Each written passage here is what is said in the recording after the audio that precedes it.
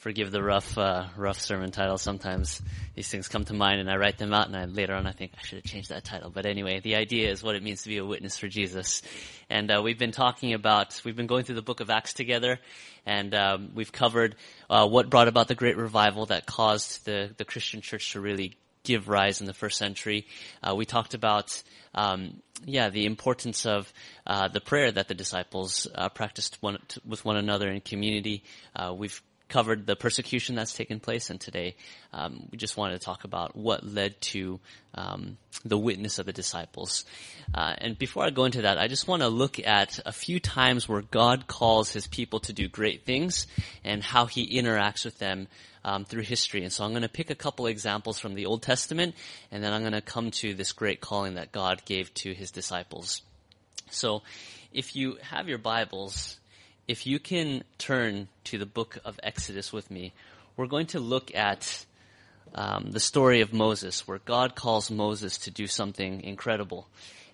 And it's quite a famous story that we often look at, but I found there are really inspiring points about this interaction between God and Moses. We're going to start in Exodus chapter 3.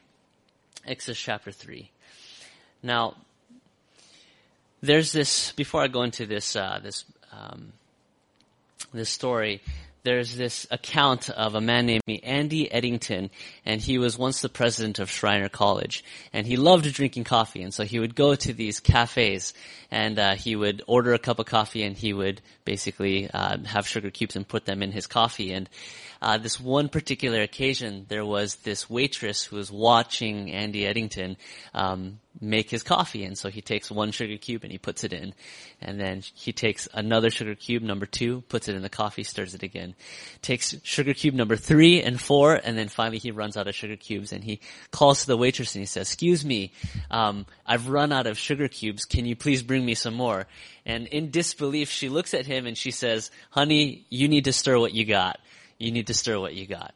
And so the message behind this idea of witness is to stir what we've got. And there's this interaction where God comes to Moses in the burning bush, and we're familiar with this story. And Moses has been in the wilderness for 40 years as a shepherd, and God now comes to Moses and says, "Moses, I want you to basically free my people from slavery, and go to Pharaoh and tell Pharaoh, let my people go. This is my calling for you." And Moses is quite afraid, and he kind of looks at this daunting task, and this is the account of his conversation with God. And if you look at Exodus chapter 3 and verse 11, it says, "But Moses said to God, 'Who am I, that I should go to Pharaoh, and that I should bring the children of Israel out of Egypt?' And he said, 'I will certainly be with you, and this shall be the sign to you that I have sent you. When you have brought the people out of Egypt, you shall serve me on this mountain.'" And so God says, "Moses, don't worry, I'm going to be with you. You go and you free my people." Now, there are 2 major hurdles that Moses is worried about. The first hurdle is that Moses does not have a relationship with the leadership of Israel. And even though they're slaves, they still have elders. There's still a structure of hierarchy. And Moses is saying, what's going to convince them that me, a stranger who has been apart from them for over 40 years, would go back to them and say, "Hey, I'm the guy that ran away from Egypt. Now come follow me, and I'm going to take you into a promised land." Like, there's just no way that they're going to believe me. Now, the second problem on Moses' mind is, on top of the fact that the leadership of Israel is not going to trust me, there's a problem of Pharaoh. He is the most powerful king in the then known world. How am I supposed to free so many people from this ruler? And so he has these concerns. And God's response to him is this. If you look at verses 16 and 17, it says, "Go and gather the elders of Israel together and say to them, 'The Lord God of your fathers, the God of Abraham, of Isaac, and of Jacob, appeared to me, saying, I have surely visited and seen what is done to you in Egypt. And I have said, I will bring you up out of the affliction of Egypt to the land of the Canaanites and the Hittites and the Amorites and the Perizzites and the Hivites and the Jebusites, to a land flowing of milk and honey.'" Okay, so that's quite a mouthful. But God basically says, you go to them and say, "I'm going to bring you out. Don't worry."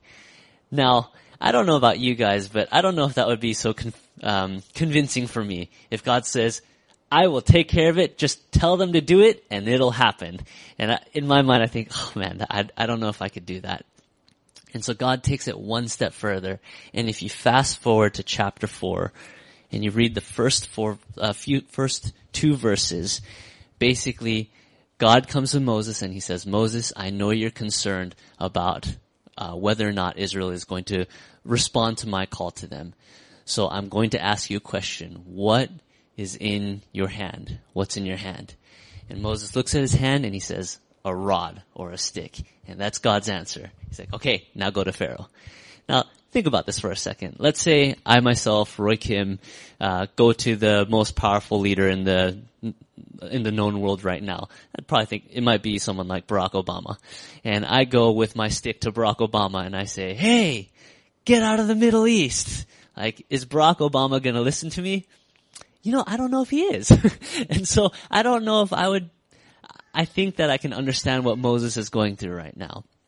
Or maybe to localize it to here in Australia, if I go to Tony Abbott and I say, hey, let the refugees go, is he going to then open the gates of the detention camps and say, okay, please enter into society? Like, that's probably not going to happen. So you can understand the concerns that are going on in Moses' mind. Now, somebody tried to calculate, there's someone called the Postmaster General of the United States Army. And basically, it's this person's job to figure out, basically the basic logistics of the U.S. military. And so that person counts how many soldiers do we have, how much is it going to cost to feed and house these people during the duration of their service, and especially when they go overseas to go fight, what do they need to survive? And this person tried to calculate, I wonder how many people how many slaves were in Egypt, how many of them were Israelites. And so he's kind of calculating, he's thinking, to my calculations, there probably would have been around 1 to 2 million people that were slaves in Israel at that point in time. And so Moses has to gather this crowd of people and bring them into Canaan.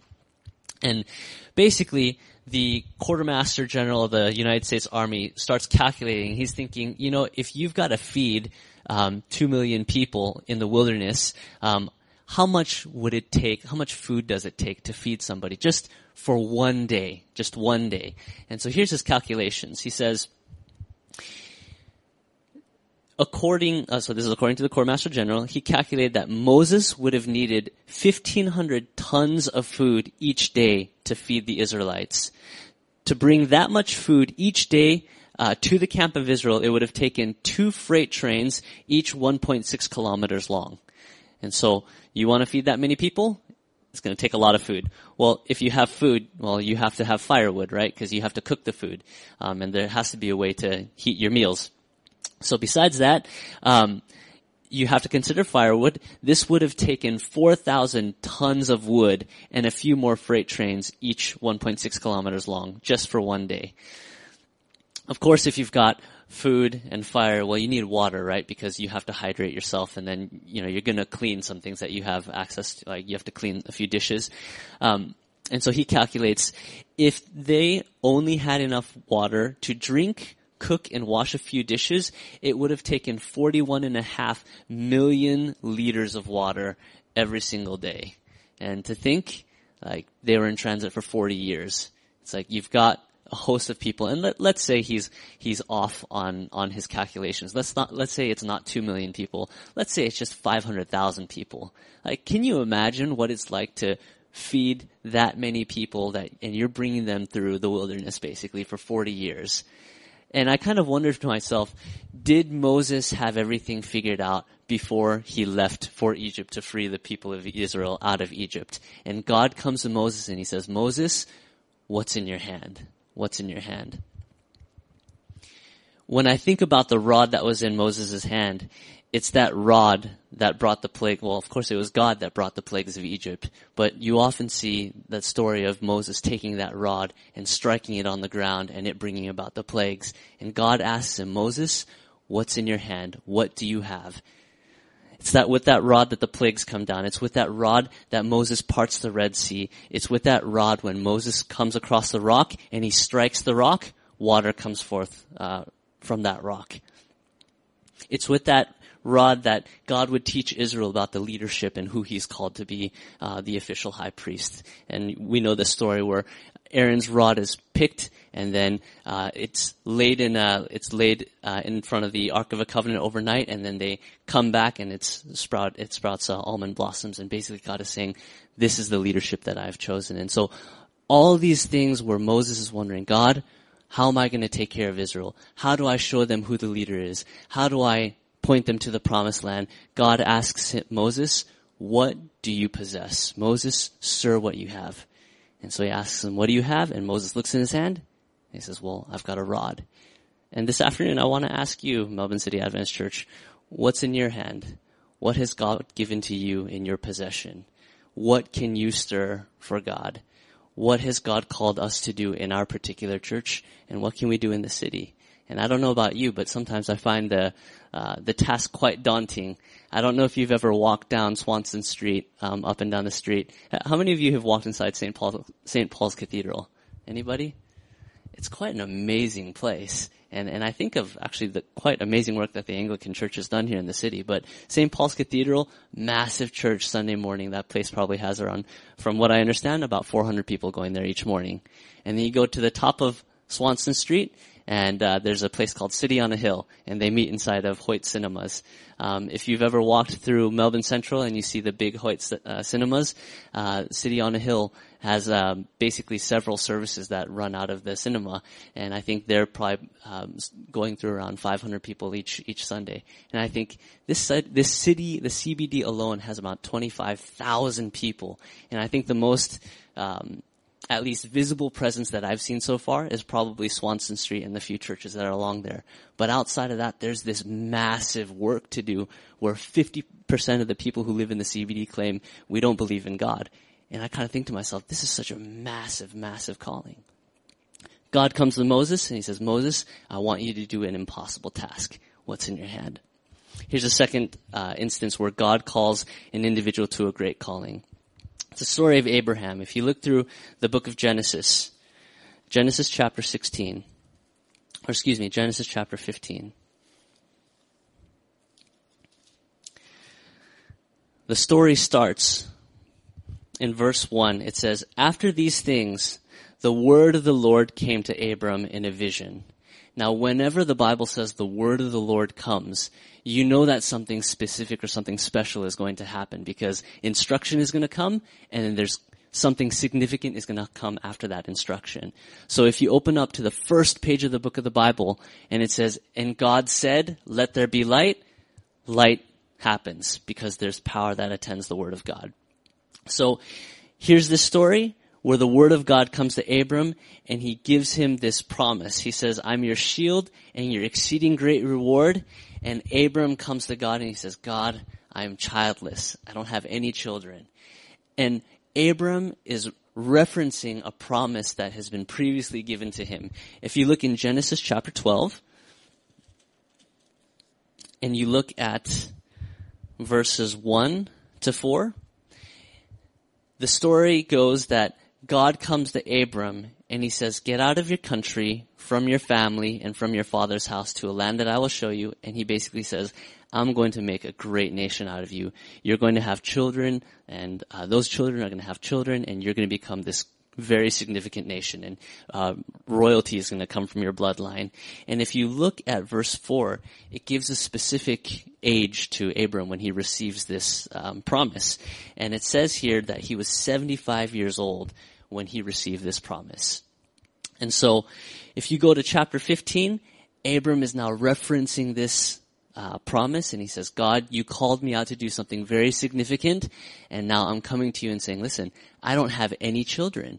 And him and his wife Sarah had tried to have children. It couldn't happen.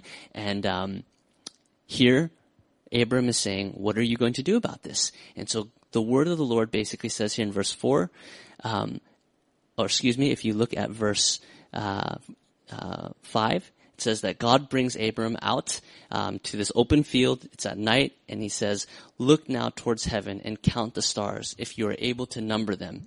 And he says, so shall your descendants be. And so God says, Abram, And I'm curious, have any of you ever tried to count the number of stars that are in the sky, or just like a portion of them? I once had a physics teacher, and he basically said, make a rectangle with your hand and point it towards heaven and count the number of stars that are in that little square. And I think my friends and I went out there and we counted 98 just in one square. And God comes to Abraham and he says, listen, just count, and this is what your descendants are going to be like. And I'm trying to imagine, what's it like being Abram? He has his wife, they've tried to have children, and they're not able to have any. We move on in chapter 16. It says, now Sarah, Abram's wife, had bore him no children, and she had an Egyptian maidservant whose name was Hagar. And so she basically tells Abram, marry my maidservant and have a child through her. Maybe this is what God's plan is. Now, if I think about that, that makes sense. I mean, here's Abram. He's not able to have kids. God promised him kids. And so it makes sense. Well, if his wife is barren, then perhaps somebody else can be fertile. So just marry another person, and maybe that'll do the trick. So we know from this story that Abraham marries Hagar and he has a child named Ishmael. Now, I ask people all the time, do you think this is an act of faith? Do you think this is fulfilling God's promise to Abraham?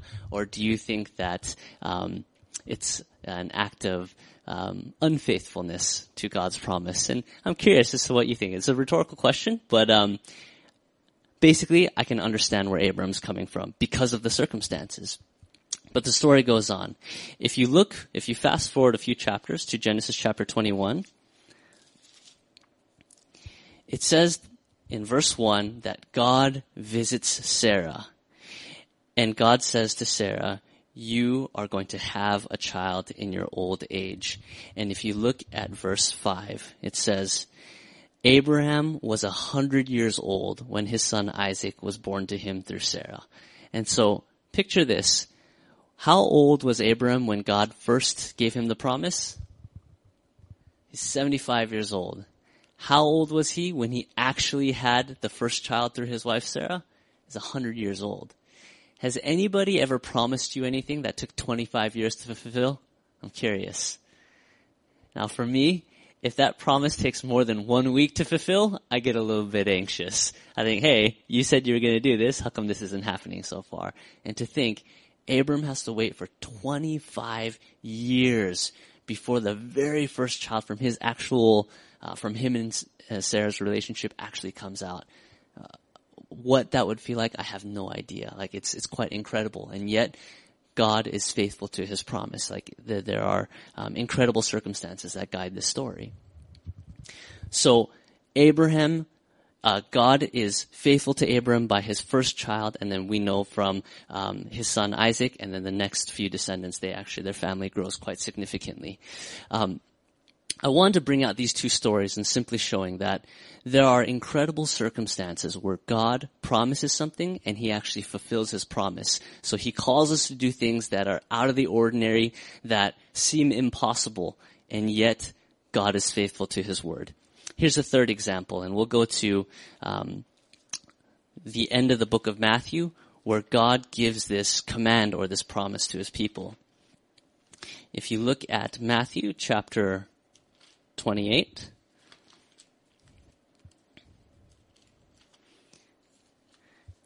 and reading verses 19 and 20. This is called the Great Commission. Matthew chapter 28, and reading verses 19 and 20. It says, and Jesus is speaking to his disciples now. He says, go and make disciples of all nations, baptizing them in the name of the Father and of the Son and of the Holy Spirit, teaching them to observe all things that I have commanded you. And lo, I am with you always, even to the end of the age. And so God comes to these 12 disciples and he says, listen, I want you to go make more disciples. And a definition of the word disciple is go find more people that are willing to follow after me, follow after Christ. And he's saying, go forward in my name, in the name of God, and teach people what the things that I have taught you, and teach them to believe in me as God. Now think about this.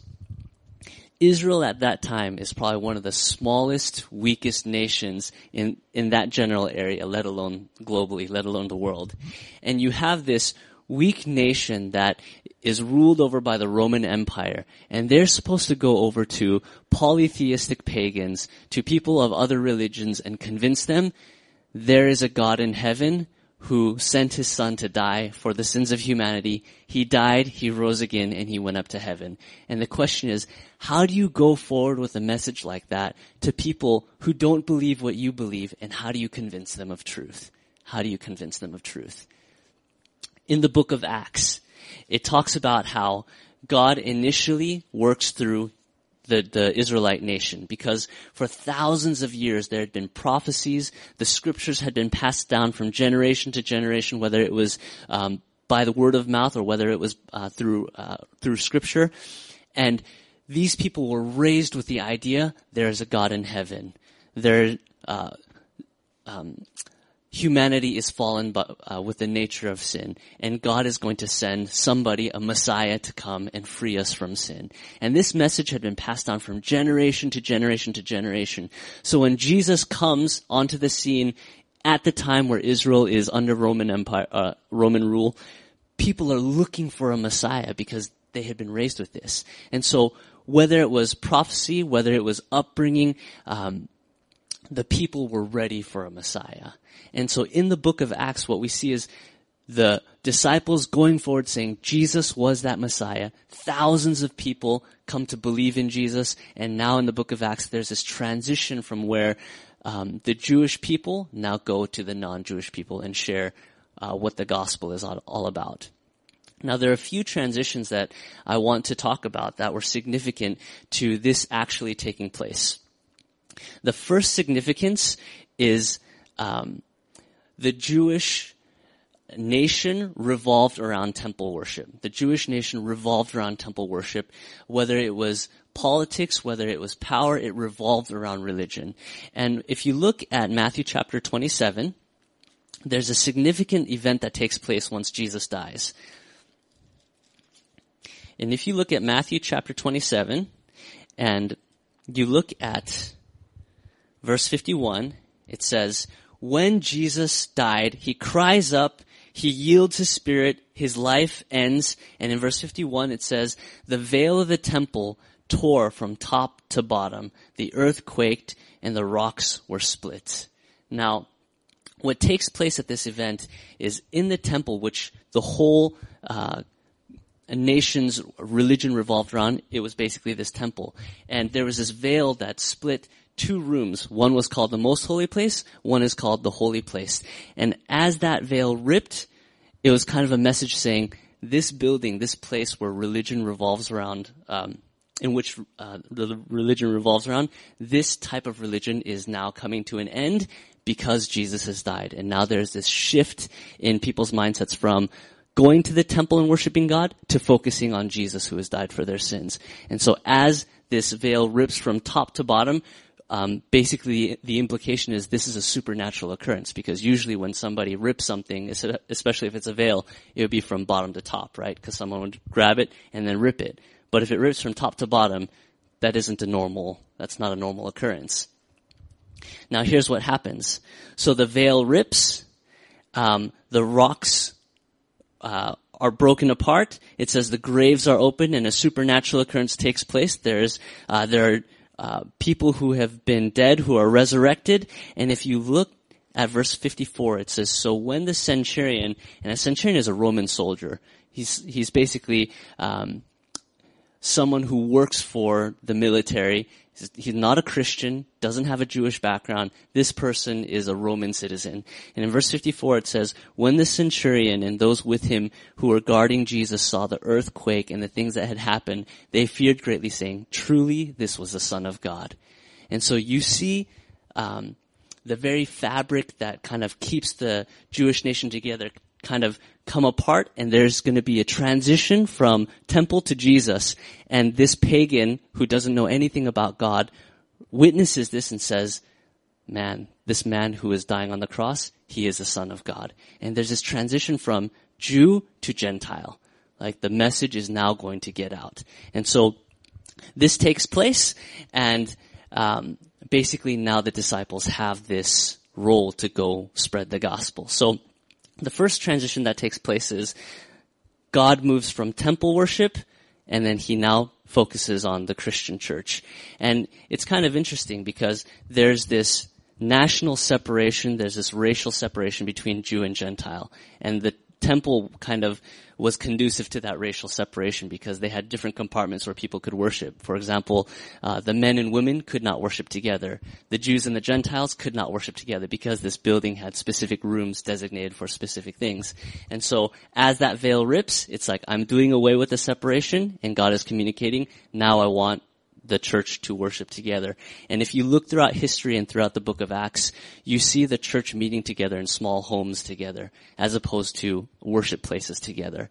And so you almost see this decentralization of temple worship, and you see people worshiping in homes. And you see God trying to cultivate community as opposed to separation.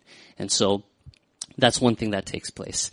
A second thing that takes place is that the temple worship consisted of people coming to a building, sacrificing a lamb during the time of the festivals, and then that was kind of like something that was exclusive only for the Jews.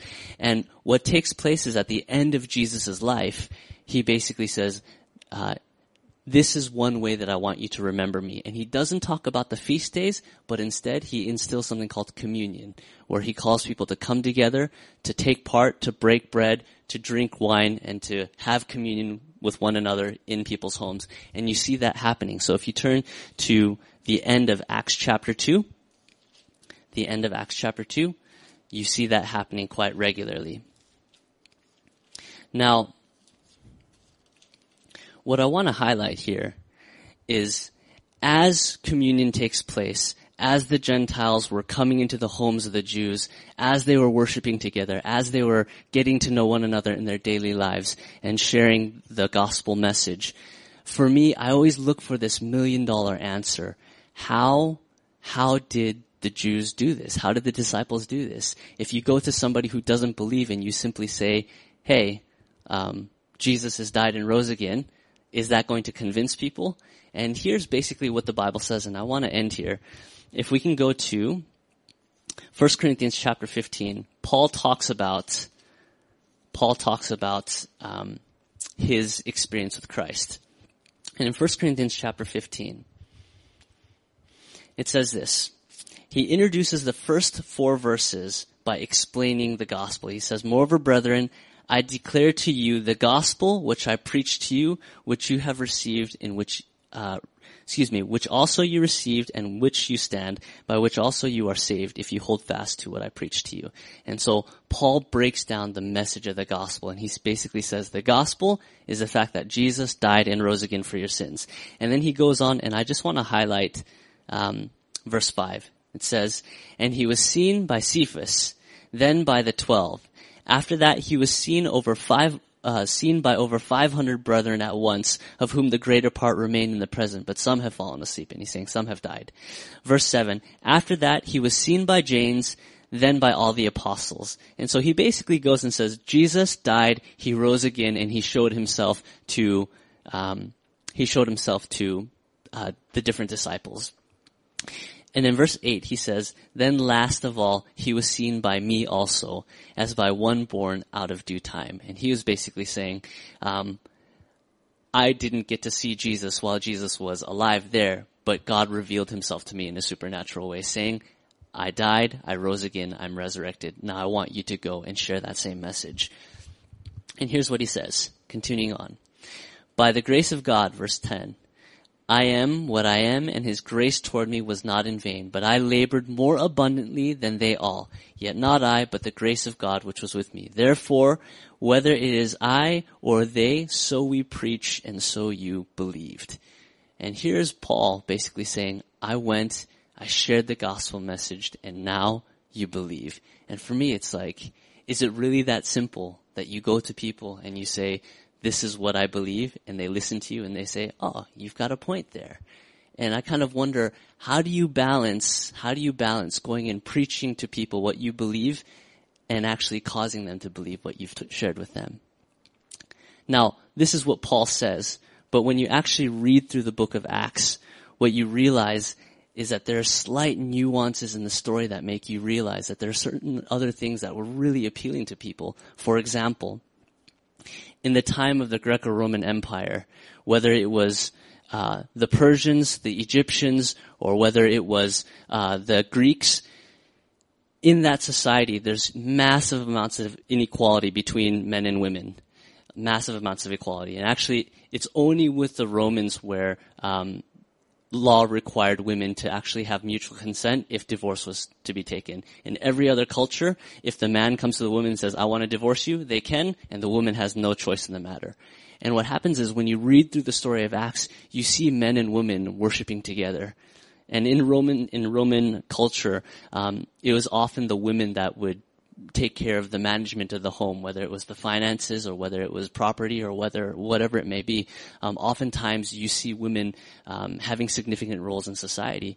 And as you read through the book of Acts and as you read through Paul's writings, you see Paul naming female names of women, people who are involved in the church. And in any other culture throughout that time, it isn't normal for there to be that equality, because there's just man and then there's woman.